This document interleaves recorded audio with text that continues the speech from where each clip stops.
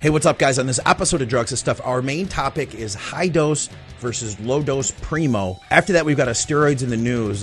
This chick from the Olympics says she tested positive for DECA because she ate a burrito. After that, Dave shows us a bottle of Crash Test. We've got a bunch of listener questions. Anavar timing and will caffeine affect the absorption? Gear that smells like bacon? Spoiler alert, we don't have an answer for that one. Growth hormone timing, plus dealing with post-injection pain. Oh, and Dave tells us some ghost stories at the end. Guys, if you enjoy the content, do us a favor, hit the like button. Plus, listen, we appreciate your comments. You guys have been commenting the hell out of the shows, and that's helping to boost us up in the algorithm, so we much appreciate that. If you enjoy the shows, then check out our great sponsor, TrueNutrition.com. Use our code THINK, and consider checking out our Patreon. All right, guys, let's get to the program.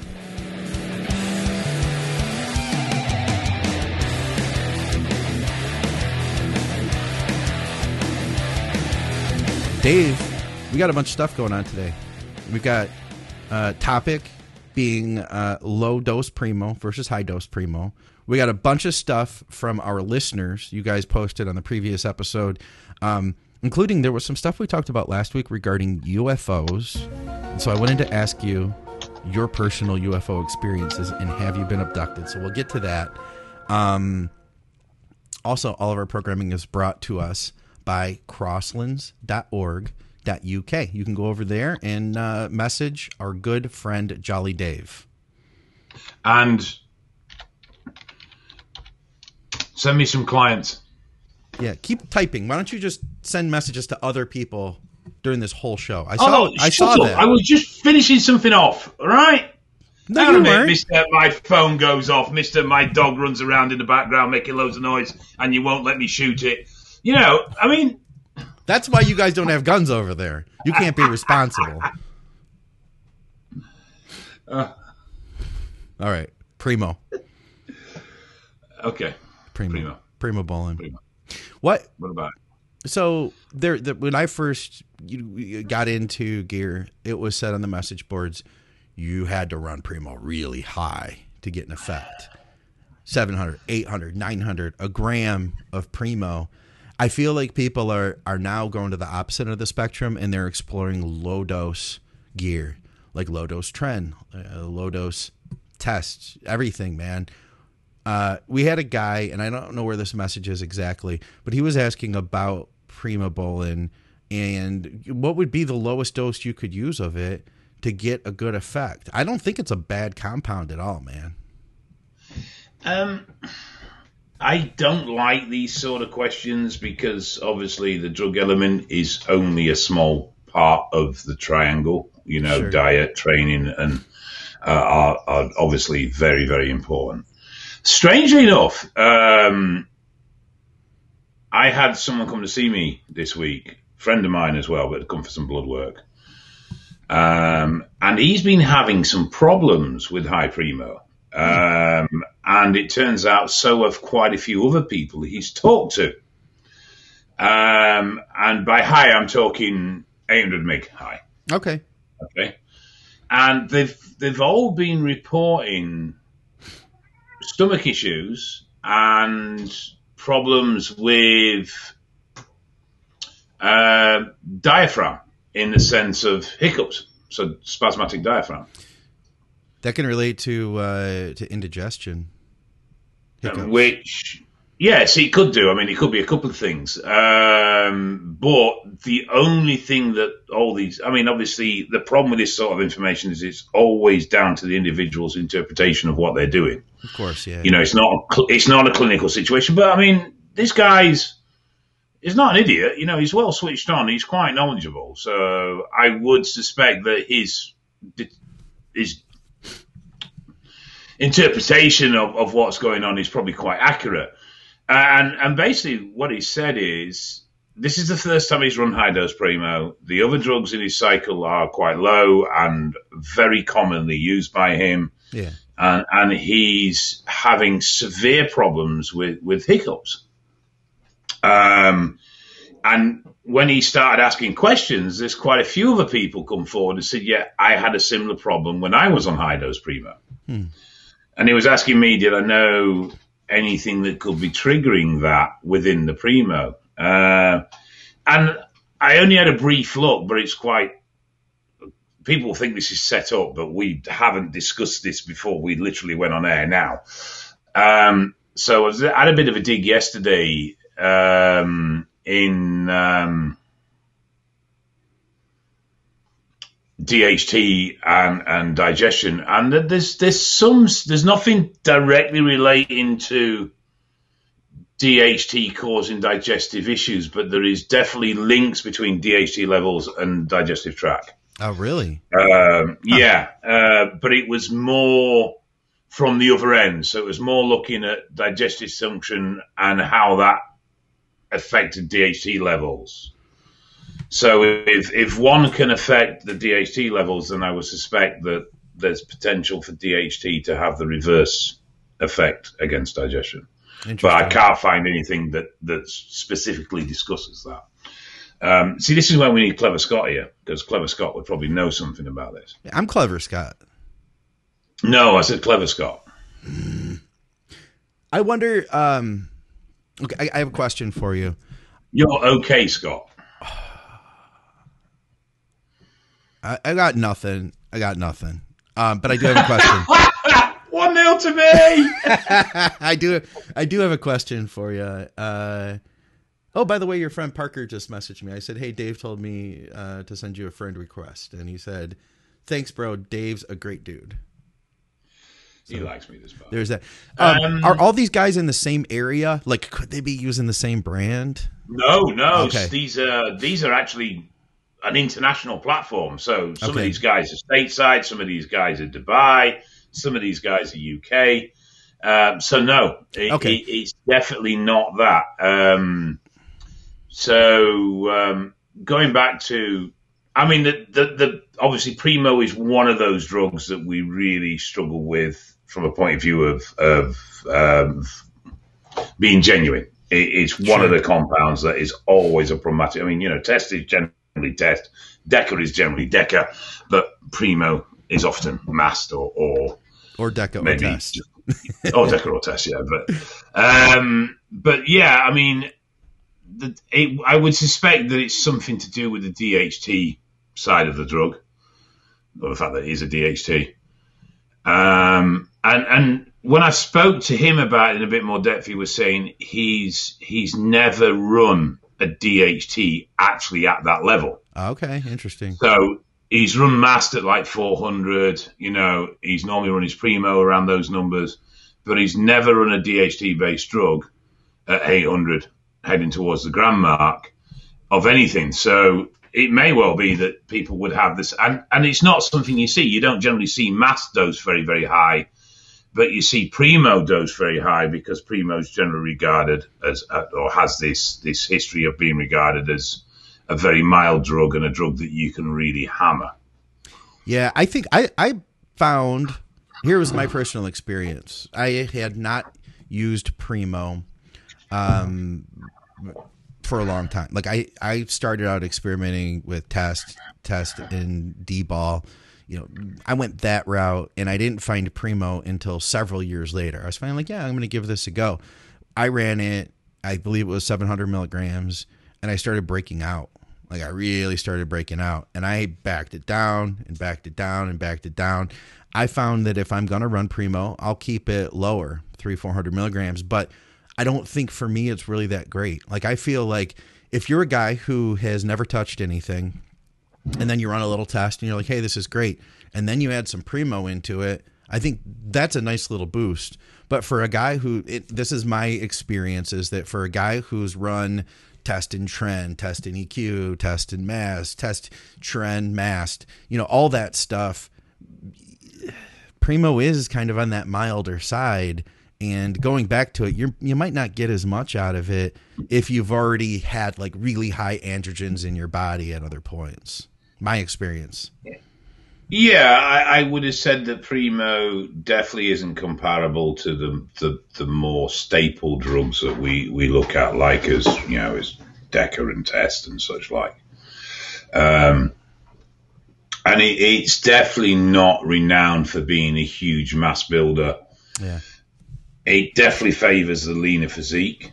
I mean, I've heard anecdotally a lot of people complain that when their body fat was higher, that they felt they didn't really gain much from adding Primo, but when they were leaner, they felt it gave them a much better response. And obviously, I mean, fat has ARs, so you're going to leave some compounding fat tissue anyway. And obviously, if results are subtle, they're not going to show as readily if you are a fat fuck. Whereas if you're nice and lean, any slight of body composition changes is going to stand out much, much more. Sure. I mean, at the end of the day, you take too many paracetamol and you're going to have a serious problem. So however mild the drug is and however well tolerated a drug is, you start racking that up into astronomical doses and it will start to become a problem. Did you say that in English, paracetamol? Because we don't over here. We don't even it's like you're speaking in French or something, Dave. Okay, I'm gonna be legit. I'm gonna be real with you for a minute. Okay. So what's the American need for it then? Paracetamol what is that? Tylenol? Yeah, I think it will be. It's painkiller. Acetaminophen. Is that different? I don't actually know what the proper chemical name is for paracetamol. Huh. I don't. Yeah, we talked about this before because I didn't know what it was. It's a mild painkiller, over the counter. Yeah. So we have aspirin, and we have aspirin is. It's not ibuprofen. No, it's not. It's not. The paracetamol is mildly anti-inflammatory. It's generally not. We, as a medication, we commonly pair paracetamol with codeine. Oh, okay. We usually do Tylenol with codeine. So I would guess that Tylenol would be, but Tylenol is a brand. Yeah. Tylenol and Panadol. Whereas paracetamol is a compound. Yeah. Okay. So low dose Primo, where would that be? Who would benefit from a cycle of low dose Primo? Leaner. Okay. Acetaminophen. So it's the same thing as Tylenol. Yeah. Okay.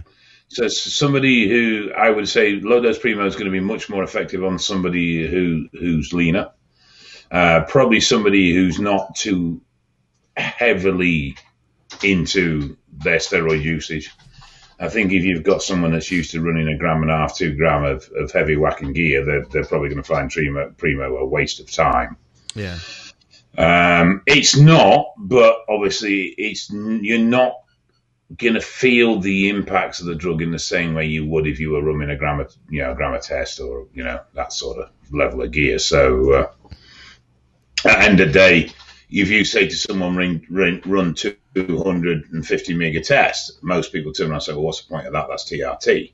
Yeah. So you've got to be realistic here. If you're going to be running 200-300 mega Primo, why are you expecting it to be hugely more impacting than you would if you ran 200-300 mega tests? You're not. It's not going to be. Yeah. I like that. And I think that's where sometimes people get a bit skew. If it's like, well, I'm running 300 mega Primo and I don't really feel anything of it. Well, okay. Do you feel anything of 300 mega test? Well, no, not really. I cruise on 250. Well, then what are you expecting? So it's all relative, really, to where a person's usage levels are and what their experience is. How about a guy? Here'd be my thought. Here's a great scenario. Let's take a guy who he's never really run a cycle. He's in his late 30s, maybe his 40s. He's gotten onto TRT and he says, yeah, maybe I want to push this a little bit. Maybe I want to, take a few months and push a little harder. Add in 300 Primo. I bet you get something really sweet out of that, Yeah, I can. And I think it's probably if you're moving away from test only, then Primo would be, and you want to be very cautious, Primo would probably be your best next choice. Yeah. For a drug that's got very low impact and generally has low impact on the body from a negative point of view. How about this? We had a listener who said, could you guys talk about solvents for somebody who's going to run a higher dose, say 800 milligrams? whatever solvents happen to be in that compound are going to become more of a factor. Like if you're only taking 1 cc a week, 2 cc's maybe, the response that you get from those solvents isn't going to be as impactful, I guess, as if you're running 800 milligrams of Primo. That could be 8 milliliters, you know? Yeah, but don't you think that getting concerned about a solvent is really a little bit like having a nose the size of a jumbo jet and being concerned about the small spot under your left eye? I guess it depends on the solvent and your response to it. Yeah, you know but I mean, if you're running grams of gear, the issues around solvent are in relative terms quite minimal compared to the fact that you're running a few gram of gear, and the impact of that gear itself is going to be heavy. Oh, sure. I mean, I do find that as bodybuilders and users, well, not just bodybuilders, strongman or whatever, but we have this tendency to get so obsessed about details, we actually forget to step back and just think, well, hang on a minute. You know, I'm running 3 gram of gear, and in that is 600 mega trend, but I'm concerned about the solvent level in my drugs. Well, here's the thing. Okay. Whoa. So I hear where you're coming from, but I had some personal experience where I was doing a contest prep, and I kept getting what I felt was like a trend cough from all the gear I was using, and I think I talked about this before. You know, post shot, I'd end up getting these terrible stomach pains, like real sharp stomach pains. And it was coming right into the show. I took a shot. I got that cough feeling, like it felt it aspirating through my lungs. And then later that night, it just leveled me. And I thought that it was just my response to gear. Now, here's the thing is I had been using the same brand for a long time, and whatever was in it, I think it was the solvent, because no matter what I used, occasionally every 2-3 shots, I'd kind of get that taste and I'd get this reaction. I switched brands after that cycle, and I realized I didn't figure it out until after I switched to something else. And then I said, had you used that brand in previous cycles? Yeah, and it was something I kept getting over and over again, and it was getting worse. And when I got like super lean and I was more, just my body was more sensitive, it got to the point where it became crippling. And I just thought to myself, man, I'm just having bad response to gear anymore. But then when I switched brands after having used this stuff for a long time, I never got it again. I mean, it's something that most labs don't actually say anything about what solvent they use. Exactly. So it's very hard. And I suppose, like anything, you will have people that are, for want of a better term, allergic to particular substances or sensitive to particular substances. I mean, look at niacin. You know, some people that can stick them in a bloody hospital. So, I mean, so I suppose there is that. But, I mean, most labs are, relatively open about their carrier oil. Yeah. But I mean, the common solvent usually is benzoate. So would you consider EO a solvent? I'd consider it more of a carrier oil, yeah. Really, wouldn't you? Yeah. So I guess when I say solvents, almost I'm thinking carriers and solvents. You know, well, that's a slightly different, yeah. I mean, because you do have a wide range of carrier oils, much more than you have a wide range of solvents. Most people, carrier oils-wise, could be anything from rapeseed, even peanut oil. Since we have a lot of newer people, cottonseed oil. Can you explain to us what the difference is between like what a solvent is, what a carrier oil is? Well, basically, when you manufacture gear, so when you make gear, you take a raw powder, which is the raw steroid powder that you're using. So that will be testosterone, nandrolone, and it will be the esterized form. So it will be test SIP or test nth or whatever it is. Now you have to dissolve that powder and suspend it in a fluid in order to inject it. So the first thing that generally happens is it's mixed with a solvent, usually benzoate, and it's mixed with benzoyl alcohol. Now, the alcohol isn't in there for sterility. The alcohol is in there to maintain sterility once it's sterilized. Steroids are sterilized by physical filtration. So the standard is a 0.22 micron filter.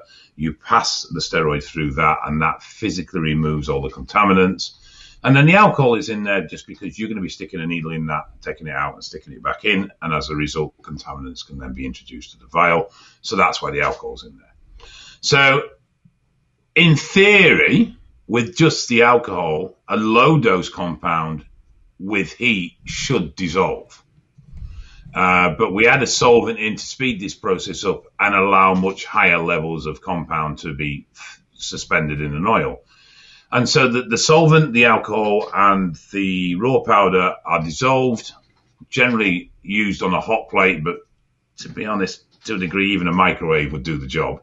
Yeah. And then you add a carrier oil. And this is usually any organic oil that will flow through a needle, but the synthetics that can be used, and there's carrier oils, more advanced carrier oils that will allow you to hold a much higher concentration of hormone. If you try and create very strong steroids, as in 400, 500 mg per mil, it's not easy to do. The biggest issue is that you've got to keep that powder dissolved and suspended in the carrier oil, and it can very often crash, and it goes almost like crystalline, so It looks like a crystallized. In fact, hang on. Dave's got some show and tell. I have. So that, as you can tell, is actually crashed. Don't inject that, people. If your vial looks like that, do not use it. And obviously what it should look like is just a fluid oil.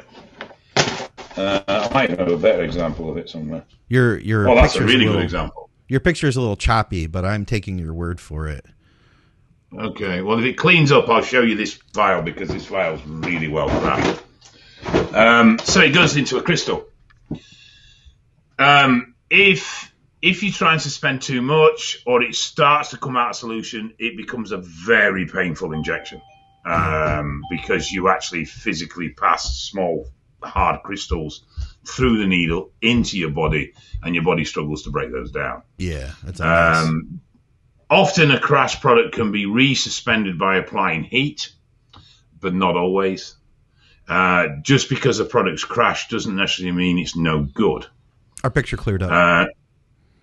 Right, okay. So if you look there, I'm trying to get it really close and get it to focus. It's not. It's focusing on me, not focusing on the syringe. Around the vial. But yeah, sorry, the vial. Yeah, but you can actually. You can see it's. There you go. There's actual lumps and crystals in there. Yeah, you can see it. Yeah, there you go. Yeah, that's properly crashed, is that? Yeah, that's not good. And basically, that's what happens. The hormone separates from the carrier oil, and you end up with a fluid and the crystalline hormone. Yeah, and you can fix it generally, like you said, with heat. We get questions like that all the time. Hey, why is there crystals in my vial? You know. What you don't want to be doing is injecting it if there's any sign of crystallization, because, like I said, that will fucking hurt. Yeah. And the higher the concentration of hormones. So if you genuinely inject something that's suspended 500 mg per mil, that is going to hurt like a bitch. Yeah. Because high concentration of compound hurt. They are very, very painful to inject. Hey, what's the URL for eval? The webpage? Yeah. www.evalbloodanalysis or analysis.com. Is that 3 W's or 4? 3. Okay, just checking. Okay, in that case, guys, I've got a breaking news segment, which is sponsored to us by Eval. Before we get into our questions, one of our listeners, Matt Marshall, just sent me this.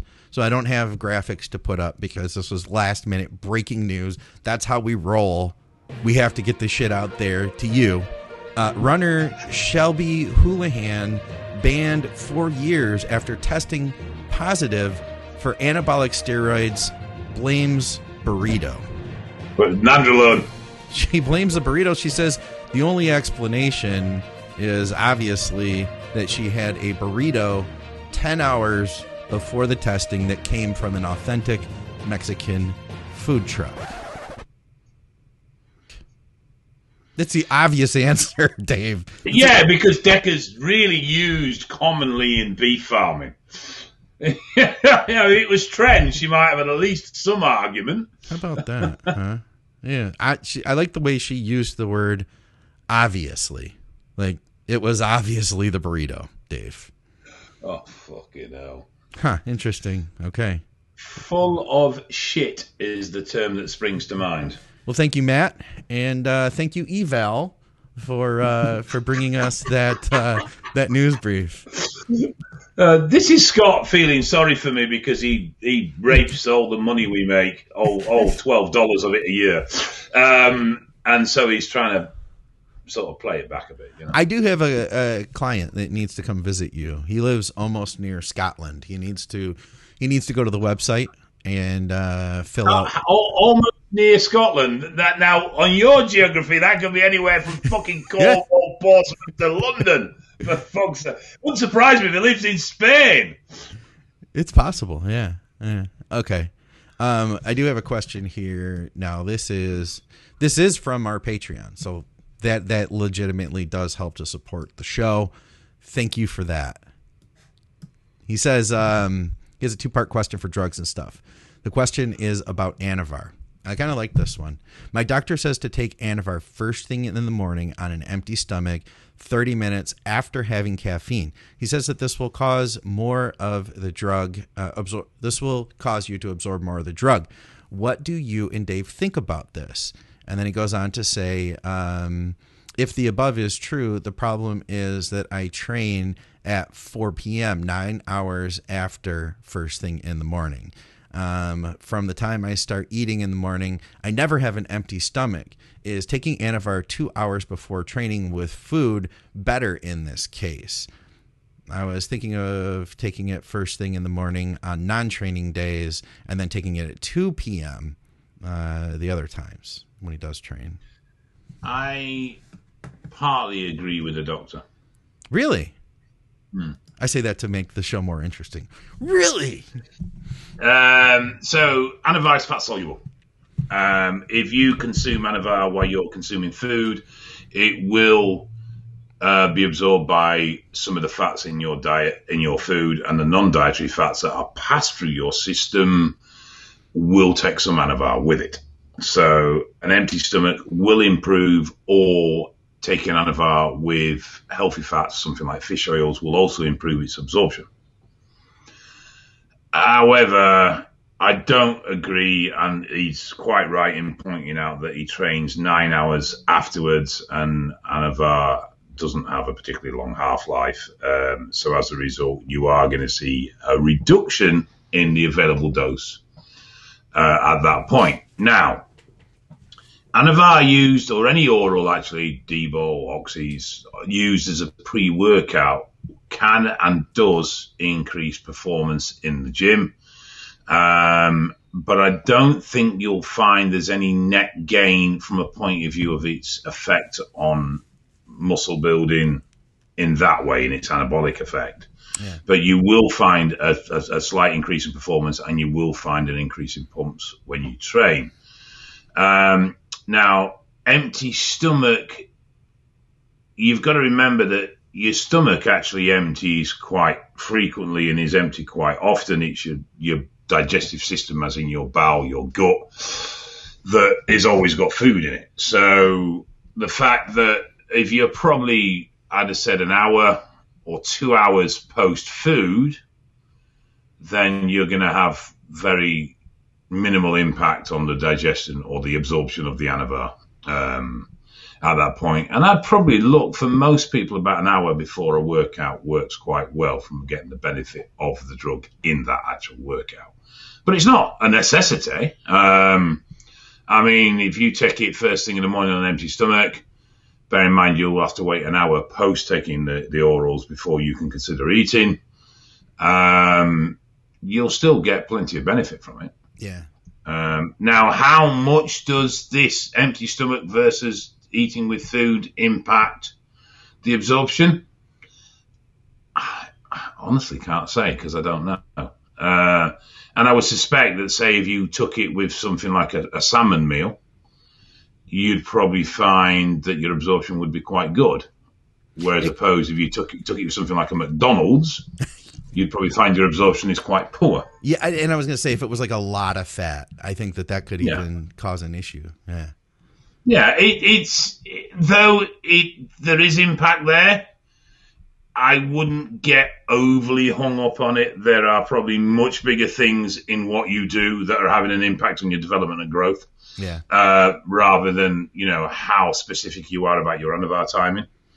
There may be a study out there. I know there's been some studies on oral dosing and absorption and such like. So there's probably a study out there that will cover it. But I can't off the top of my head remember anything specific. When I take my Anavar? All the time. When I remember. Yeah, usually in the bloody show. Yeah. My doctor prescribed me 25 milligrams. And I take that. For what? For my recovery. Of what? COVID. Did you notice how I stopped? I have to edit myself because I'm careful because I don't want to get things demonetized. Then I remember what do you mean? We've got nothing monetized anywhere. So I kind of edited myself there. I almost didn't say the C word. Yeah. We'll see how it goes. I'm taking that and I'm taking Singular, which is it reduces lung inflammation. And dude, it's a good combo. Like I feel like I'm able to breathe finally. Just go for a run. Well, I couldn't before, Dave. I couldn't before. Well, if you die, you die. I mean, it's been nice knowing you, but the show's got to end sometime. You and Christmas Cabbage can go on. By the way, where is the Cabbage? I don't see him today. He's here. He's sat over here. There he is. He's good. We've had people there was somebody who was like, I really liked the show, but I was a little disappointed I had to wait 2 minutes and 45 seconds before seeing Christmas Cabbage. We're going to get a lot of negative comments on this one because we're like a half hour in. Well, it's been sunny and he's been out sunbathing and enjoying himself in the greenery. I mean, at the end of the day, he is a plant. He does need sunlight. He's not going to grow into a big cabbage if he doesn't get plenty of sunlight. How about, let's see what we got here. Digging around. Anyway, I believe Christmas Cabbage had a guest appearance on another show. He wasn't on. Wait, what show was that? You mean a mention? Somebody mentioned him?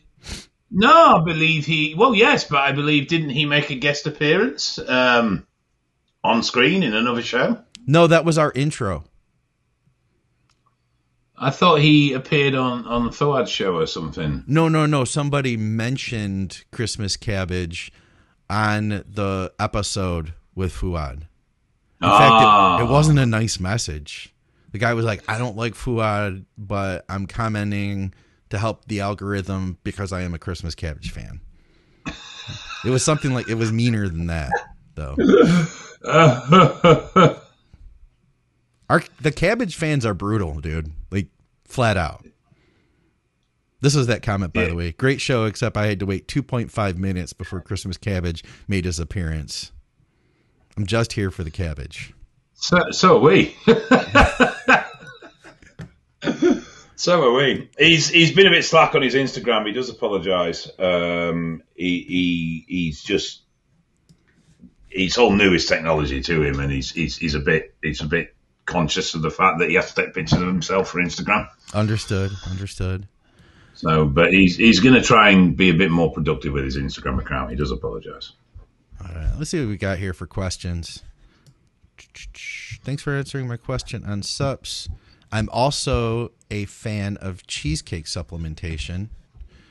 My question for Dave is, do any of his previous gym injuries still give him issues? And with hindsight, could he have prevented any? That's a nice question. Interesting question. Yeah. So my left pec detachment obviously does create problems from the point of view of a weakness on that side. When I was full bore training, my left delt very much compensated for that, and it wasn't particularly an issue apart from some tightness. Since I back right off and obviously don't train anywhere near as intensely, the actual imbalance is more pronounced.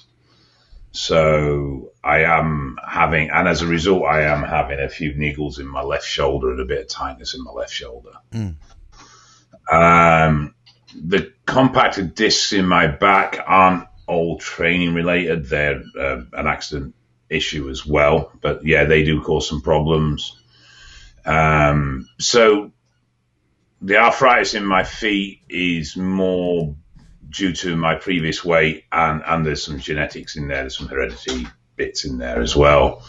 So most of my injuries haven't caused me any long-standing issues. The biggest impact on my training would have been the back injury, which I actually got when I got crushed by a full-size Chevy falling on top of me. Falling?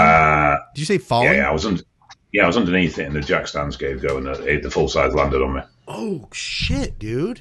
And it was, that's 15, 16, 17, 18 years ago now. I have to imagine if you were a smaller person, that might have just squished you. We've been together 10. Yeah, it's about 17 years ago. Well, basically it was a low rider, and we'd aired it out, and we were fitting a 6-link, and I was underneath. The jack stands let go because all the air was out of it because we were swapping the 4-link to a 6-link. The truck fell on me, across my back, crushed me, and the rest is history, so to speak. Holy but crap. part of the carry-off from that injury, apart from damaging 2 discs in my back, was that my glutes stopped activating. Oh. So I went back into training, did everything I did, and whenever I tried to go over 300 kilo squatting, I had the strength to do it, but I would end up getting injuries in my quads, quite often tears, quite often issues with my left IT band. And it was just because the muscular balance was so out between my quads and my glutes that when I started to try and go proper heavy in the squat, it would cause me problems. The other offset from that was my lower core stopped activating as well. Okay. So my core strength and support came from my lower back and came from my psoas. As a result, my psoas overdeveloped massively. And that then started to pinch my femoral nerve. So I used to, and still get a couple of twinges now again from my femoral nerve getting pinched by my psoas. My glutes still don't fire correctly. My core still doesn't fire correctly. And it probably never will. But yeah, so probably the biggest impact on my training from injury is actually a non-training related injury. Huh. Okay. I mean, otherwise, the only one that really does have a residual is the pec detachment. But apart from that, most of my other injuries have not caused me any long-term issues. And there's quite a list as well. Dude, if you've been doing it a long time, you know what I mean? Everybody who's trained for a long time has got a list, right? Yeah, I think last time I added it all up, and I've forgotten. I've genuinely actually forgotten quite a few of my injuries. I think there was 22 muscle tears. Oh my God. In total. Huh. So I'll tell you the one thing I would say that I've learned was after having strained my lower back repeatedly, it was discovering that my glutes were the weak link. And by strengthening my glutes, and I did it for aesthetic purposes because my glutes never had enough muscle that when I got absolutely peeled that they had that like shredded glute look that you wanted. So I said, okay, I'm going to make this a priority.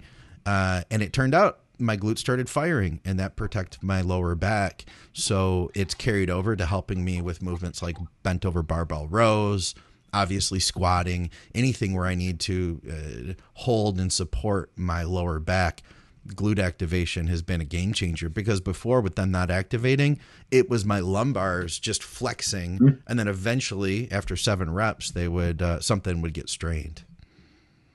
Yeah, I mean, in my experience, a lot of people back issues, and that they say, "Oh, I've got a weak back." They don't have a weak back at all, and it's just that the back is getting overworked. Exactly, and they have a weak core, or they have overly tight glutes, or they have overly tight hamstrings, and load is getting transferred into the back all the time because they don't have the flexibility or the surrounding muscle support to actually support their physiques properly.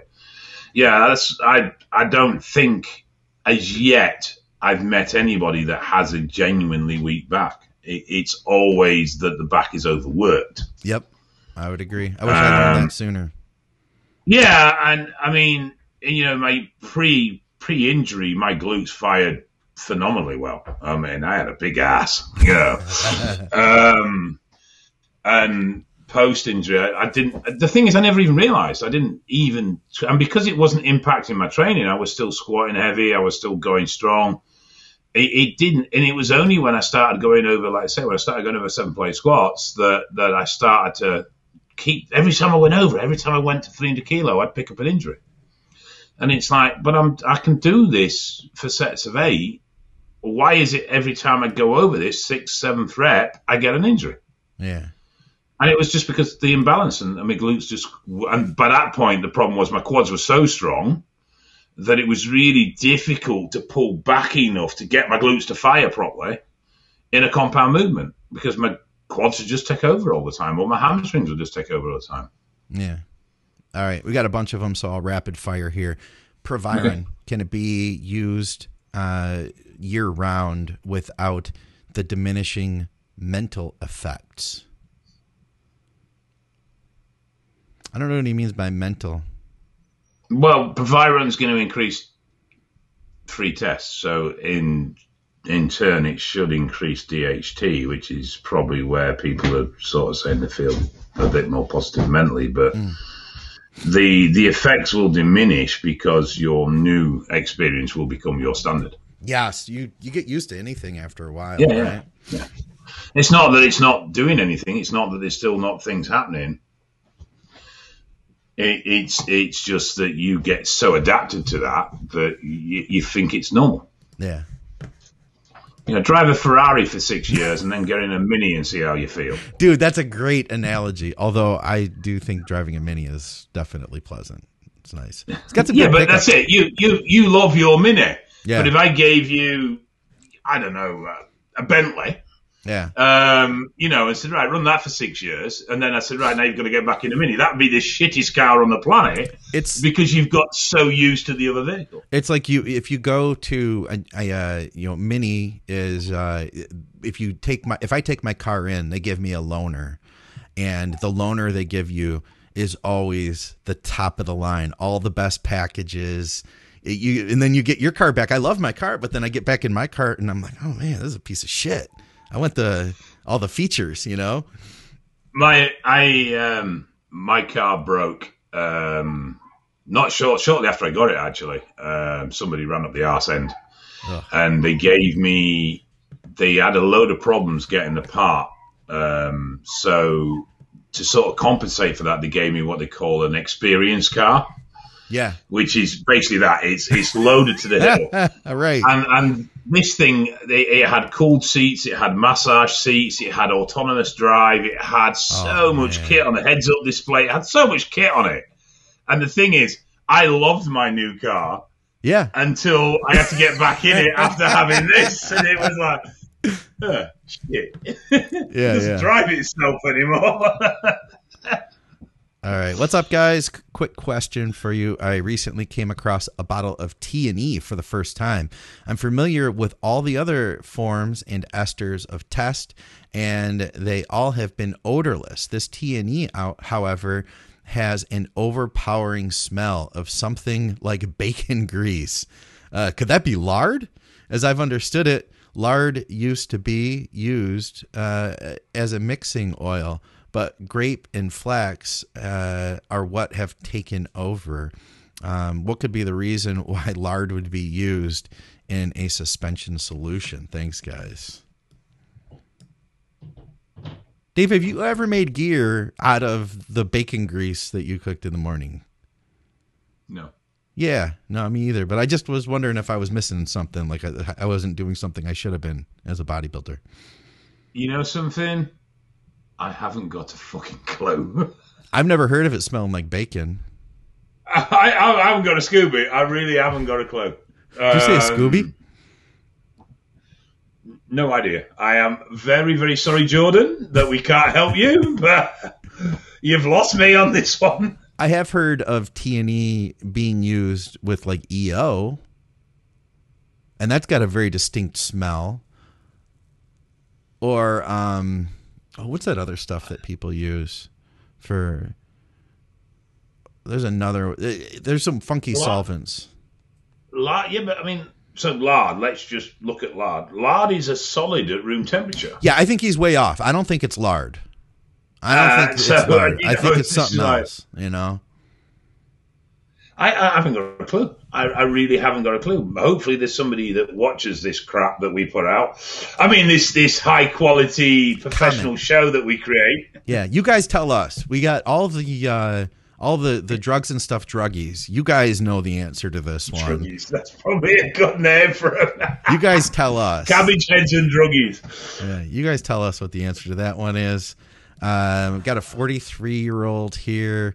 10 years into cycling, just did a little body fat shedding, ran 200 tests for 4 weeks, and add Mast E. It's only 2 weeks now, and I'm ready to add NPP to grow. Should I drop the Mast for now or just add the NPP? Here's his cycle. He's currently taken 600 tests, 400 Mast. The NPP would be 300. I think that's a nice little cycle, personally. I'd possibly run the doses a little bit differently, but as a combination of drugs, I quite like test Mast and MPP. Yeah, that sounds like a good one. But he is shifting gears to grow now. Does he need the Mast to grow? So but you know, I mean, for me, I'd drop the test down, bring the MPP up a little bit higher, keep the Mast as is, and I think that will be a very nice combination. All right. Okay. Ooh, man, one of my favorite exotic compounds that I hardly touch. Can you discuss Halo? When, how, dosing, etc.? Thank you. Did we do this the other week? I thought we did this the other week when we were talking about, 20, 30 meg as being the sort of even less in some cases. Yeah, I guess we did, didn't we? I think we did a whole. I think we did a whole steroid profile on Halo, as a matter of fact.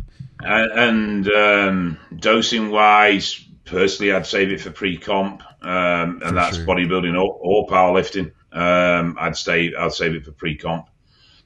Run it in the last couple of weeks, maybe stretch it to 3 at a push if you really wanted to, but it would be short and sweet, in my opinion. All right. And probably lower the better. What is the reason for users dosing GH pre-workout? Isn't carbs with GH a bad idea? Well, GH effect will be blunted if you have an insulin spike at exactly the same time, but complementary if they're spaced apart to some degree. GH pre-workout, I think for most, is used because of the sensation or the increased pumps that you're going to get with GH, rather than any real sort of impact on muscular response. Dr. Eric Serrano, John Meadows' doctor, he did a video a while back, and he said, if muscle gain is your goal, take your growth hormone pre-workout, assuming you're taking a lower dose, 2-3 units. If you wanted to focus on fat loss, first thing in the morning before your cardio. He said for somebody who was doing like more rejuvenation, I think he said first thing in the morning. But I think, you know what?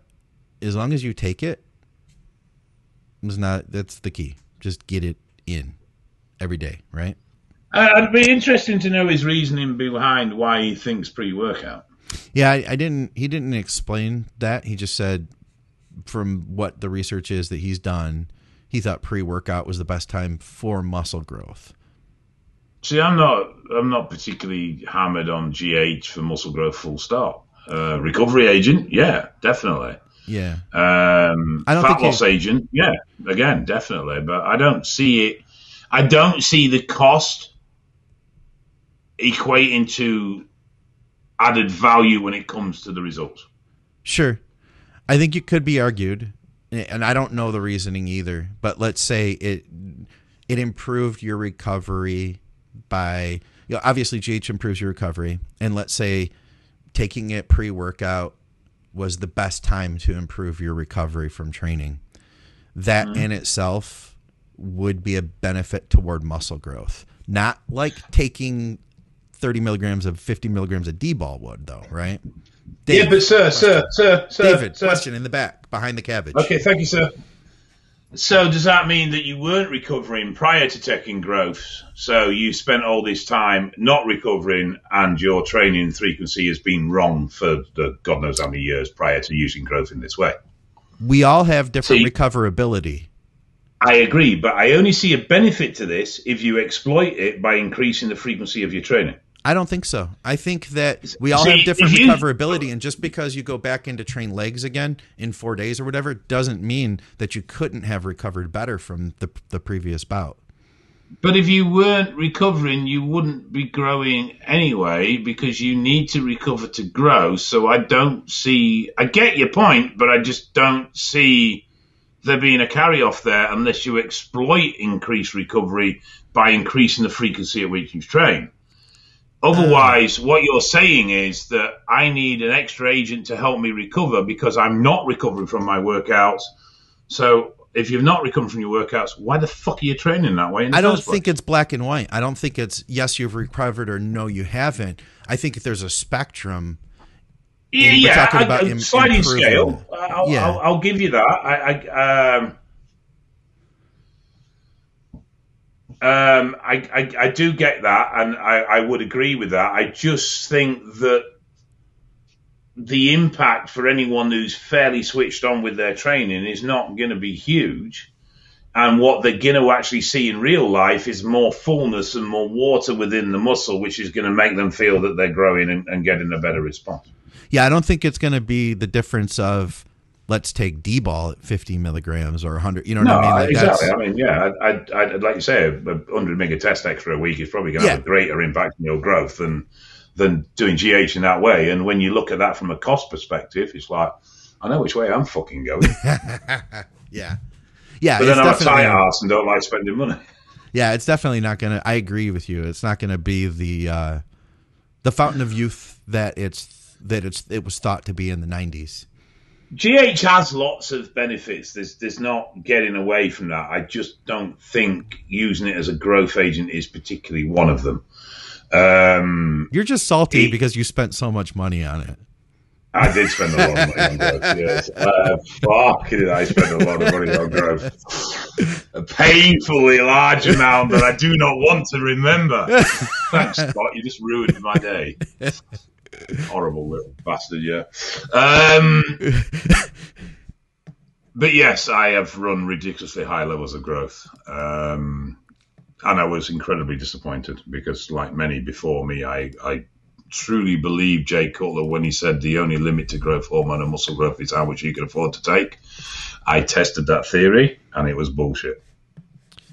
Ooh, I got a cool comment here. Matt owns a Mini. How about that? Shout out to Matt, and shout out to everybody who owns a Mini.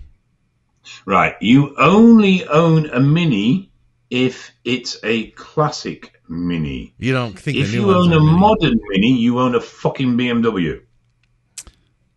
So I can walk around telling everybody I own a BMW.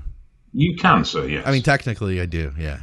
It's a girl's BMW, but it's a BMW nonsense. All right. Question. What would both of you change when starting AAS?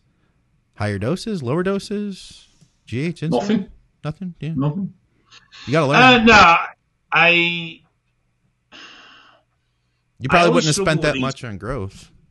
Well, yeah, but then I wouldn't have learned what I learned about it. So I'm always struggle with these sort of questions because the experiences I had led to where I got to and the knowledge I gained and everything else. And though my early steroid use was fucking stupid, and there's no other way you could describe it, that was a learning curve in its own right.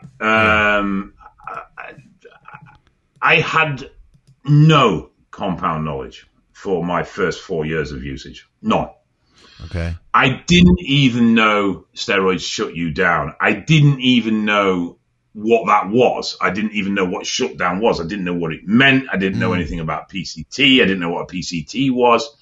I knew nothing, absolutely nothing. And I learned nothing in those 4 years from a point of view of how the drugs worked and what they did. I just knew I took that and I grew. So really my first 4 years of usage was ridiculous. But at the same time, because of that complete lack of knowledge around drugs, I actually learned a lot about training. Yeah, that's important. So if I'd have learned more about drugs initially, I'd have probably been a much more drug fixated and much less training fixated. Whereas my approach to my early usage was, all right, mate, what's good? Well, I've got this in the moment. This is decent. Right, I'll take a little bit of that then. Cheers. See you later. And all my focus was on training. How could I train harder? How could I train more effectively? Yeah. Who could I train with? Who could I leech information from when it came to training?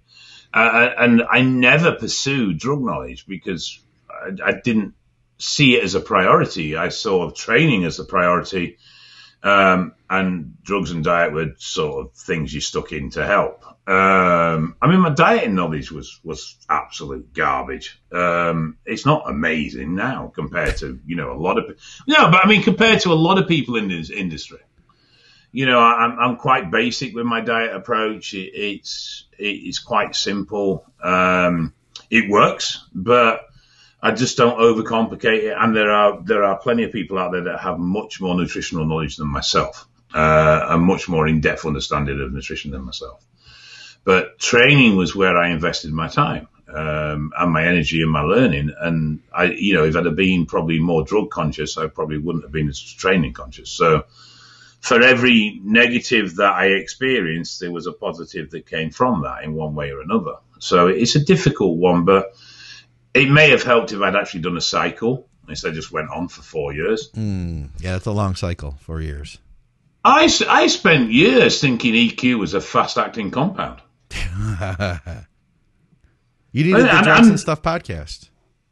For a very long time, a scarily long time, it was one of the bits of information that I picked up, and I won't name the gentleman, but I was actually told that by a pro, which is probably even more scary. And I thought that was the case for donkey's years, absolute donkey's years. But yeah, I mean, I didn't know the first thing about what these drugs did in the body. I just knew that if I took it, it helped me grow. And it meant I could train harder, and that's all I was interested in. So I took it so I could train harder. All right. We'll try to rip through a couple more here. Guys, we aren't going to be able to get to all of them. And I didn't go through and hand pick everything. I just grabbed all the questions we had. And if we didn't get your question on, please post it again. Any questions you guys have, comment below on the show. By the way, we appreciate all your feedback and everything. You guys are really helping to boost the show up in the algorithm and all that. Hoping you guys can advise on post-injection pain. Most compounds give me terrible PIP to the point where I can't function. Is there anything I can do to help minimize this? Microdosing would potentially be one way. Looking into what solvent and what carrier oils the brands you are using could potentially be part of it. I mean, unfortunately, some people are just sensitive to certain compounds, but usually it's one or two compounds. It's not across the board. I mean, very sensitive to test. I can't take test prop at all. Fucking painful shit. I remember you saying that before.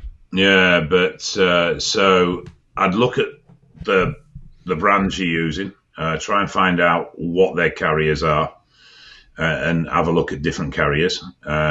I know Richard had somebody who was very, very similar. Everything he took, he got big PIP swells and lumps and stuff.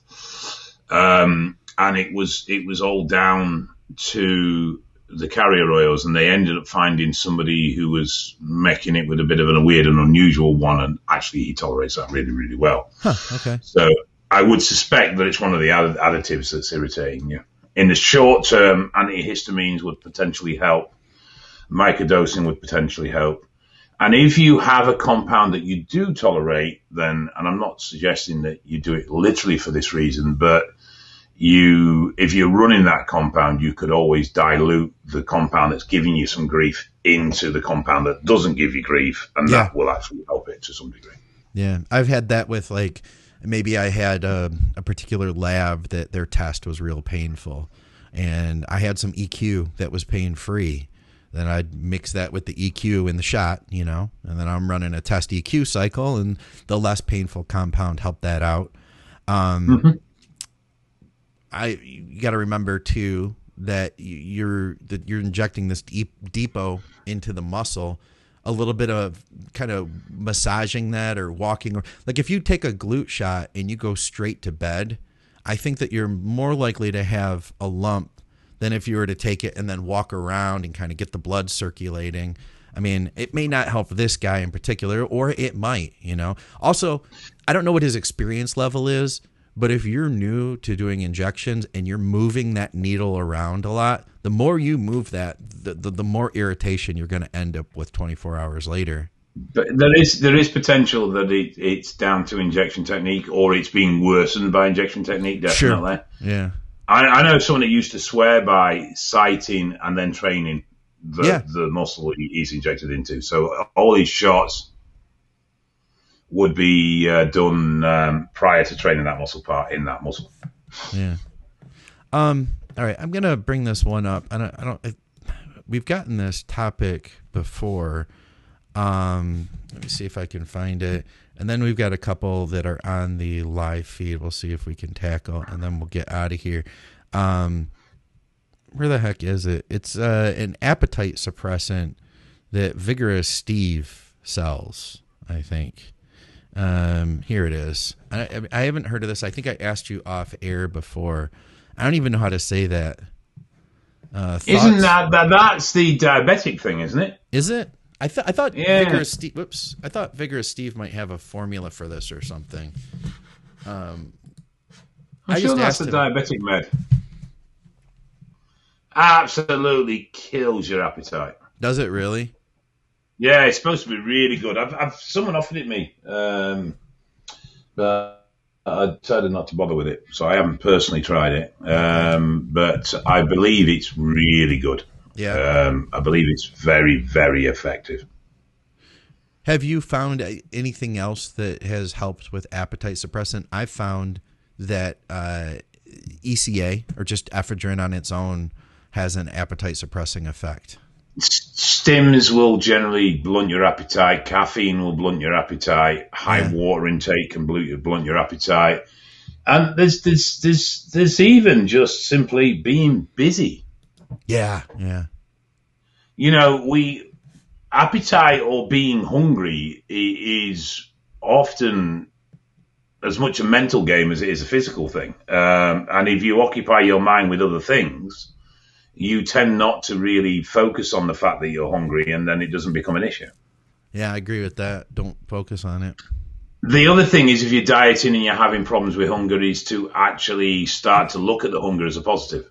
I do that too, man. Yeah.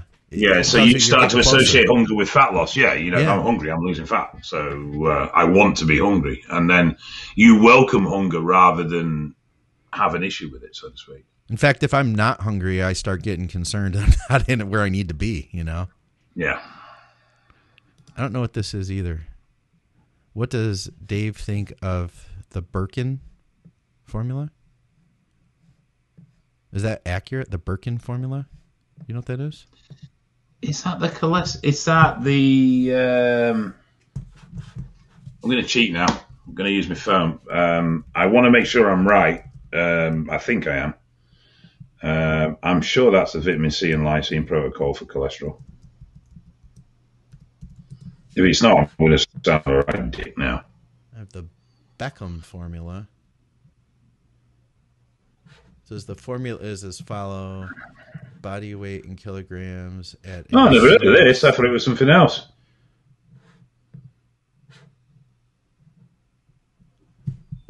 Is it a formula for getting lean?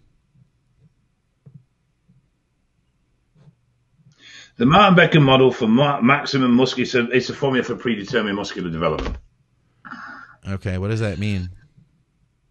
So you take your body weight in kilogram at a shredded state, which they say, for example, is 4 to 6%.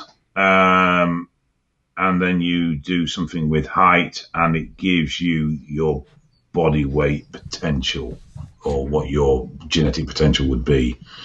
I don't know it. I'm not familiar with it. I actually thought it was something completely different, so that shows how much I know about it. However, just reading that brief overview that I found online, it says in a shredded state. Now, that is very open-ended as to what you would regard as a shredded state. It says 4 to 6%. And unless you're... Yeah, so, I mean, by whose standard? 4 to 6% on a caliper, 4 to 6% on a DEXA scan, or 4 to 6% because that's what you think you are because your mate was 8 and you're leaner than him? Dude, I'm 2%. No question, bro. I'm shredded. Exactly. I'm 10. So you're actually negative percent if I'm 10. Right. Because I am so much fatter than you. There's so many aspects that fall into genetics when it comes to training and growth. And it's not just about the genetics for muscle growth. It's the genetics for adherence to diet. It's the genetics for intensity in the gym, mindset, goals, all those sort of aspects of how we mentally approach, not just how we physically recover or how we absorb protein and all those sort of things. So I'm not, even though I know little about it, I'm not expecting much promise from the short look we've had at it. Okay. I've got one more thing, and we'll get out of here. Now, we talked a little bit about UFOs on the last episode of alien abductions. And I know, Dave, this is going to segue into something else, but the actual question is, actually, it's not even a question. It was just a statement by Victor. He says, we have crazy amounts of UFO sightings in Sweden right now. Been for a year. Every night my town gets flooded. Follows me when I'm out at night doing cardio. It's fucking crazy. Small town, no military drones. So we actually had gotten other feedback too, because we talked about alien abductions. Now, Dave, you told video. I want to see video. Yeah, send us video. We'll post it. I need evidence. So Dave, I asked Dave before the show. He doesn't have any alien stories, but he does have ghost stories. So to finish the show today, well, unless you count my exes, some of my exes you could regard as alien, I suppose. We get a ghost story from Dave. I've got a couple. Which ones do you want? I've got 3 actually. I have 2. What are our topics? And I'll pick. What are the scenarios? So I've a ghost story of an experience in a building where I sensed something that supposedly wasn't there, and later found out there was someone that was killed at that exact spot. I've 2 physical experiences. Let's hear physical. No. I've 1 physical experience, and my wife has 1 physical experience that she's told me about, both in the same house. So. You tell me what did you physically experience? So I was laid on the bed, and well, actually it's 2. So I was laid on the bed, and I had I was facing the center of my bed. My wife was laid next to me, so my arse is facing the edge of the bed. I had my eyes closed, and I felt the bed depress at the back of my arse, like someone had sat on the bed. It was very, very pronounced. Did you get spooned? Physical. Did you get spooned by a ghost? No. Hang on. And I thought it was sharp pissing about. So the depression then moved up slightly behind my back, and then I felt something blowing my ear. At this point, I opened my eyes, expecting my wife to be hanging over me, laughing her fucking head off, and she was asleep in front of me. You're kidding me. And at that point, everything disappeared. The second experience, I've actually got to give you more context to all this. So this was all in this same house, and this house was over 350 years old. Yeah. And somebody had been killed in the house, and it had been a jailhouse, and it had been a schoolhouse at previous points in its life. Oh, shit. The other scenario was same bed, same room, same house. I was pinned to the bed. I was face down. I was awake. I couldn't move. I couldn't get up. I felt a very heavy pressure on my back. And then I literally just said out loud in a voice, "Get the fuck off me. Stop pissing about." And all of a sudden it went. Now, I know that can be what they call a form of sleep paralysis. I've heard of that. And it may be that me saying something had broke that sort of psychological hold it had. I don't know. I can only tell you what I experienced. The third one was one that happened to my wife. So I'd gone out with a dog, and I'm coming back, and my wife is running hell for leather down the lane towards me. I'm like, what the fuck is wrong? And she said, now what we had, when you came out of the kitchen, there was a door that went down into an old cellar.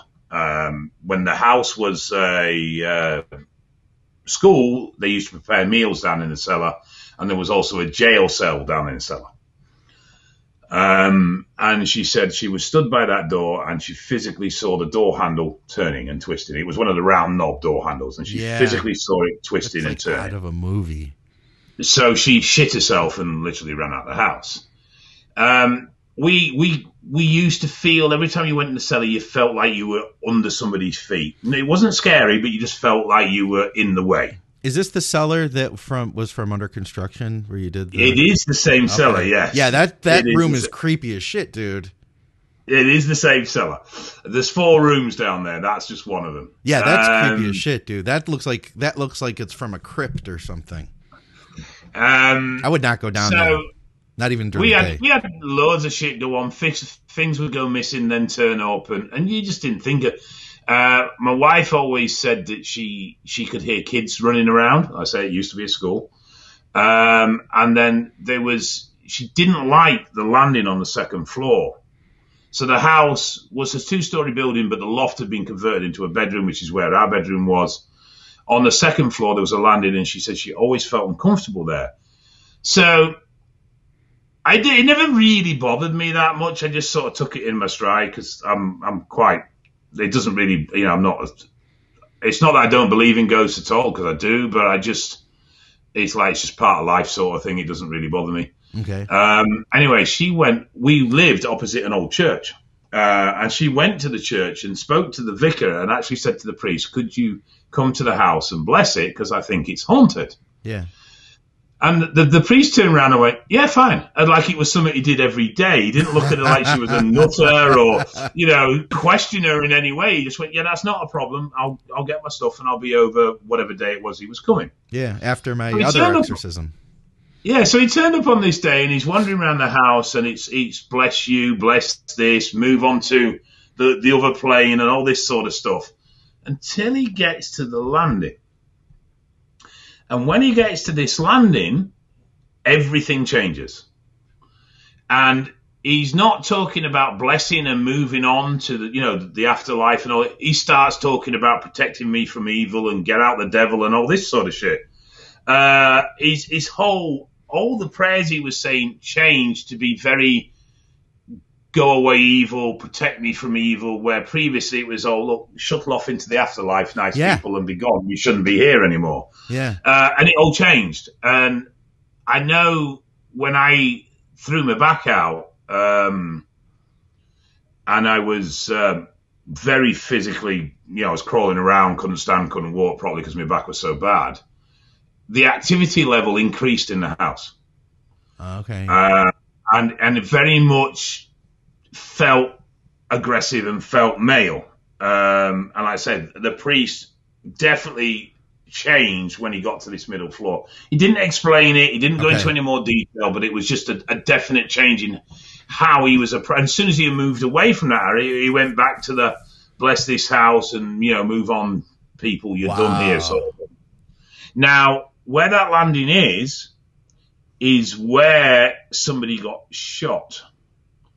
So historically, we had what they call the Luddites, and basically it was workers that were going around smashing up machines because they were taking their jobs. Oh, okay. And in that period of there being some industrial rioting, someone on that landing was shot through a window from outside. Holy crap. And this is like in the 1800s, this is donkeys years ago. It's not a modern thing. Yeah. And then the building, the church opposite, next to the church was an old monk's brewery.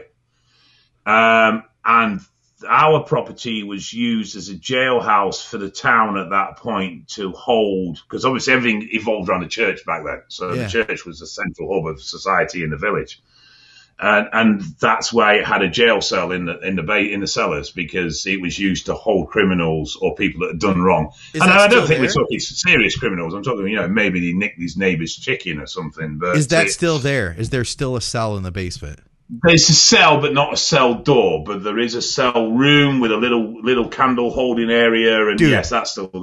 Will you do us, the show, a huge favor? Between now and the time that we put this out, will you shoot me like a little video of that and send me that? I'm not in that property anymore. Oh, I thought that was your current house. Never mind. No, that was not the last house. The house before that. I was going to get the video and put it on the show while we were No, talking. that's. But when you see the scene in UC2 where the guy's making the gear, yeah, that was shot in that cellar. That cellar, dude, it is creepy. It's funny because I was watching that and I was looking at the comments and people were like, where the hell are you guys filming this? You're trying to make it look really dramatic in like going into some sort of like crypt, to make gear. Something like they were, but you were just in your basement. Yeah, I was just in my basement and it was just for convenience. So we arranged for the guy to come and see us. And I mean, obviously I couldn't say it was my house at that time, but we arranged for the guy to come and see us. And the only place we had that was private and out of the way, because we were very concerned about there being any criminal interest, not criminal, but police interest in the fact that we had someone showing us how to make gear. Yeah, sure. So we wanted to put it in somewhere that was not identifiable. So it couldn't be in my living room or in my own kitchen. It had to be somewhere. So I pinched a microwave and took it downstairs into the basement, into the cellar. And he came to the house and came downstairs and showed us what to do it. And then he fucked off. I'll get some footage of that and put that in here. We couldn't get into a genuine lab to film. They wouldn't let us in. So the only thing, the compromise was they'd come to us and show us how it was done. Yeah, I've tried to, man. I tried to get over. I was going to travel even to Eastern Europe if they would let me in, but I understand. It would make for cool footage though if you could, I can't get back in there, unfortunately, mate. I'm sorry. Yeah, no. Other topic. I was saying filming in a lab. That would be cool. Oh, right, yeah. Oh, that'd be amazing. I tried that for years, never got anywhere with it. Me too. I tried to get on a chemist too. We should if you can get a chemist, we could like blur their face out, change their voice. I could speak to a couple, but I don't think they'll do it, but I could always ask. Yeah, tell them we could make it completely, cloaked, and we wouldn't ask. But they'll be even concerned about the fact that they're revealing their identity to the two of us. That's fair enough. Man. Because I speak to these people via messages but I don't physically see these people, so I don't physically know how they look. You couldn't identify them, yeah. No, but for all I know, it could be somebody I actually genuinely know, or I'm aware of, for all I know. So we could get them to put on like a disguise, put a mask on while they talk to us.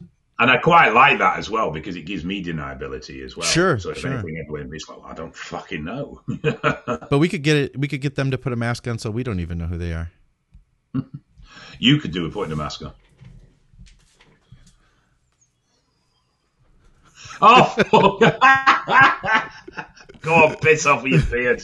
All right, let's get out of here. Guys, we appreciate you hanging with us. We appreciate you always watching the shows. Of course, check out crosslands.org.uk and go to our great sponsor, TrueNutrition.com. Use our code THINK and, comment, subscribe, all that jazz. We appreciate you guys. See you, Dave. Bye.